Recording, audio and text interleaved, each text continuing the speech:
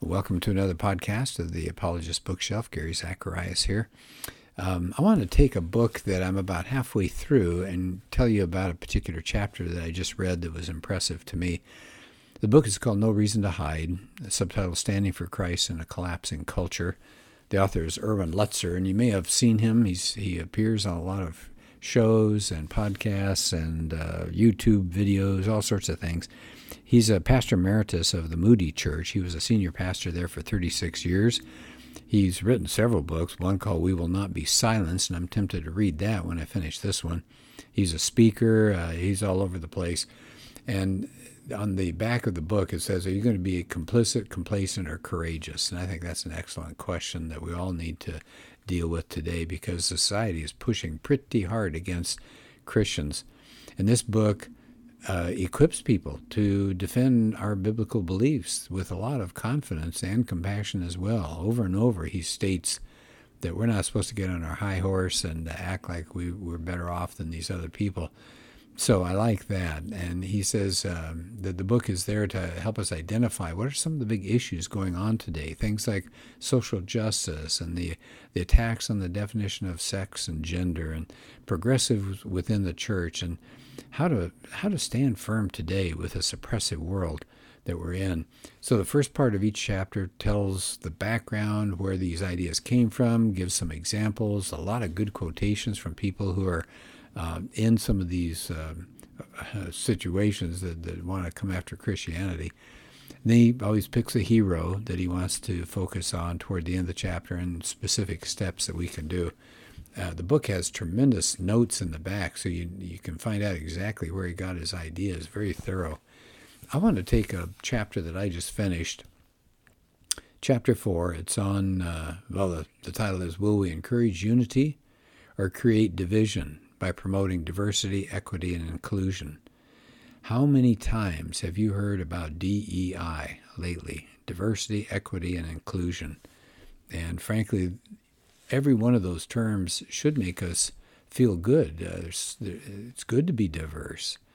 Equity is wonderful. Inclusion is great, but that's not the way they're being used here, these three terms. So once more, his title is, are we going to encourage unity or are we going to promote diversity, equity, and inclusion, which is going to create division? So he said, and again, I like the way that he is honest. He said he knows that people of color have suffered disproportionately because of slavery and segregation and political indifference. And he talks about pastor and author Tony Evans, who is a person of color. And Evans says, it's true that systemic racism is not on the books, but it continues, he says, to show up in pockets and places across the land. So I like Lutzer because he says it's out there and it has hurt a lot of people. So he said black Americans have been marginalized. He says his second conviction is that the people who try to promote DEI, diversity, equity, and inclusion, he says sometimes called social justice, he said he's sure many people are doing it out of a sincere desire to level the playing field, to try to make up some of the wrongs of the past. So that's good. I'm glad he said that rather than, oh, it's always wrong, it's always been wrong, let's not make a big deal about what blacks have gone through. No, he faces the problem. He says it's out there. But he said this chapter, what's he writing this chapter for? To show that the secular social justice theories are going to hurt the people, that the policies claim to help. They arise, these policies come up from theories that are demeaning to minorities, and they perpetuate stereotypes. They assume, the DEI people assume that a group of people can't compete in achievements and they have to be given special favors. But what's that doing? It's incentivizing low expectations. A really good point. So it says, no matter how many concessions are made, though, that's never going to be enough. It's just going to go on and on. And so Lutzer says, as a pastor, he says he wants to work toward unity, not division. He said oneness, not groups in opposition to each other. He says we want unity and not division. It's what we pray for. He says the Bible actually confronts racism by emphasizing similarities, but saying we do have cultural differences. Acts 17, God's made from one man every nation of mankind. So we may have different ethnicities, but there's only one human race. Skin color is one way to divide humanity, but Lutzer says that's an artificial division. Okay, so he starts in the heart of this chapter is the destructive influence of DEI, diversity, equity, and inclusion. So I think that's really important. It says what we're doing is we're pushing the idea of racial disparities over and over again and to emphasize just the evils of the U.S. rather than asking, okay, how do we work together to bring about beneficial changes? So he says this idea of social justice, he said the policies that grow out of that are divisive and they're unhelpful and they're going to lead to a dead end of perpetual hostilities. Nobody wants that. So then he's got the section that says, here are some reasons that DEI is destructive for better race relationships. So here's the first problem. DEI insists that if you defer to certain groups, that's more important than competency or merit. So the idea is people should be rewarded on the basis of their group identity rather than their qualifications. And he does a good job bringing out real examples of where this is happening. He mentions the active Defense Secretary, Chris Miller. He signed a memo, Actions to Improve Racial and Ethnic Diversity and Inclusion in the U.S. Military. And one is, remove aptitude test barriers that adversely impact diversity. And Lutzer says, reread that. Remove aptitude test barriers that adversely impact diversity. So in other words, you don't really want the best outcome. You don't want merit. You don't want competency. You got to get them out of the way to make up for an ideology that's going to require predetermined quotas.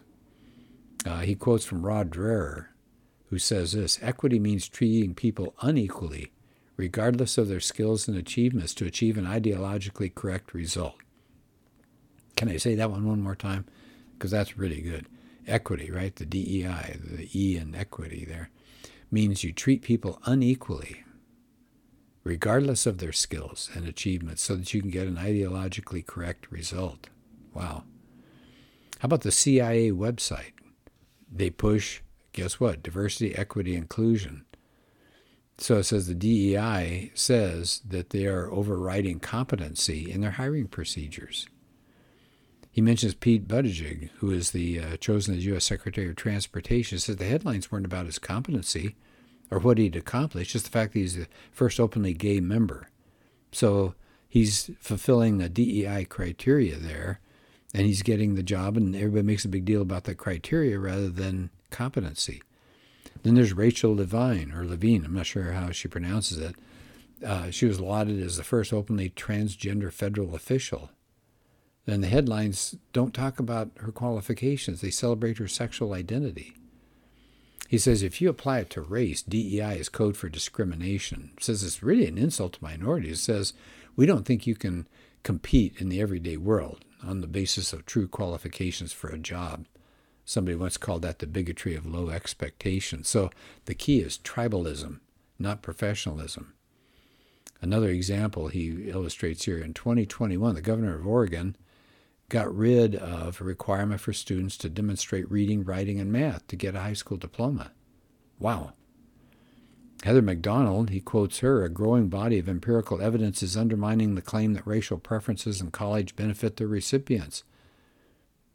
Competition is going to bring about discipline and motivation to do better, but racial preferences are all about victimhood and encouraging mediocrity and getting a privilege, not for accomplishing anything. Lutzer says, rather than lowering the standards, shouldn't we be trying to improve our schools and the training they provide? He quotes Tony Evans again, the black pastor. Lowering standards does not prepare the individual for success. It sets them up for failure. It contributes to the lowering of their own personal esteem because, think about that. It's saying, we know you can't do it, so allow us to pull you up ourselves. Okay, I thought that was interesting. One person put it this way, Lutzer says, lowering the standards is a race to the bottom. He says, well, instead of lowering the standards, we should be committed to helping underachievers to achieve. But that's not part of DEI. So they said DEI is a war against achievement. He next tackles on the 1619 Project and how that skews history to make the racial divide even worse. And one person called the 1619 Project, by the way, in that project, is trying to say that America is built on slavery and capitalism, and it's being taught in schools all around the country. Somebody said, though, that book is a lethal narrative, that it perpetuates a crippling culture of victimhood in the African-American community.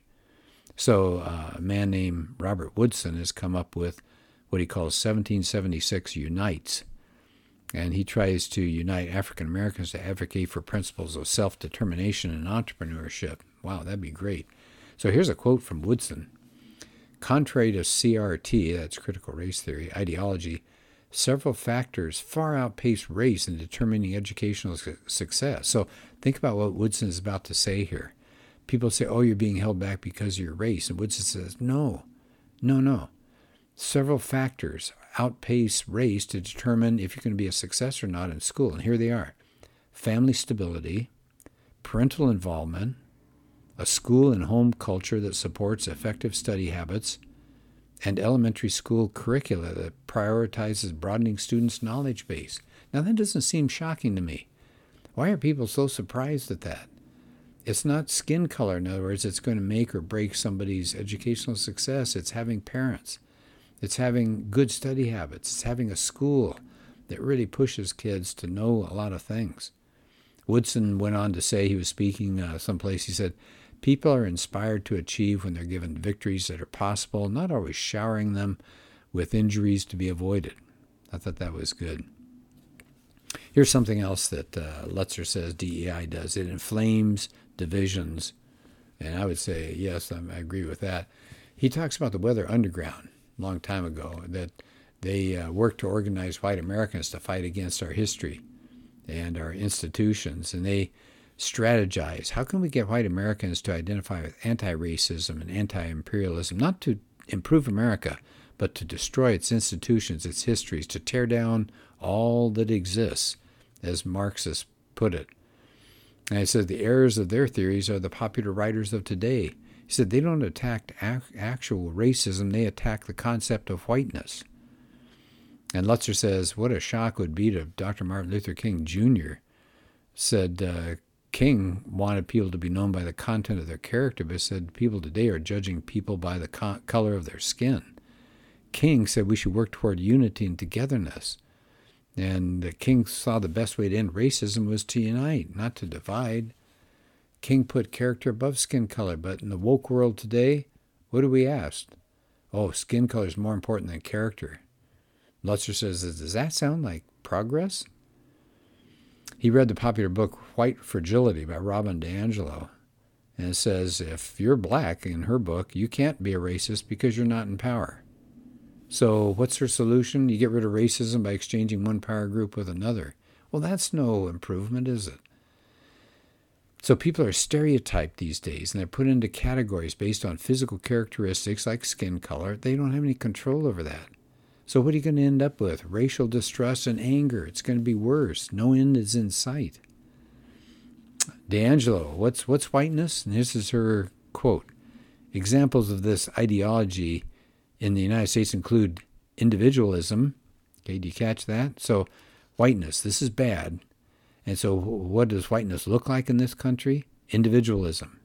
The superiority of capitalism as an economic system and democracy as a political system. Consumerism as a desirable lifestyle. And meritocracy, the idea that anybody can succeed if he or she works hard. So I want to go back and hit that one more time. Do you see what she's saying in this book, White Fragility? If you believe in individualism, I'm just going to go through the list really slowly. I want you to think about these are, to me, these are really important features, and she wants us to get rid of it. She said, if you believe in individualism, capitalism, democracy, consumerism, and meritocracy, which means you're honoring somebody who's achieved, what are you? You're a white racist. You're a racist. You should just admit it. Oh, that is so sad. I hate to see that. I'm just going to do part of her book. She's got so much here, and he's got so much here, and it's such a rich book that I'll just do part of Lutzer's chapter, and we'll do another part later on. He says, why is the left making such a big deal against individualism? They're pushing collectivism so hard. He says, because, as Marx knew, individuals are difficult to control. It's easier to control a herd rather than a whole bunch of individuals. He goes back to D'Angelo's book. He said the word equality is misapplied all the way through. She approvingly quotes Ibram Kendi, who's another biggie in the DEI. If we truly believe that all humans are equal, then disparity in condition can only be the result of, you ready for this? If all humans are equal, then if they show differences in condition, it's a result of systemic discrimination. Well, there you go. So he says, well, let's follow her logic for a minute.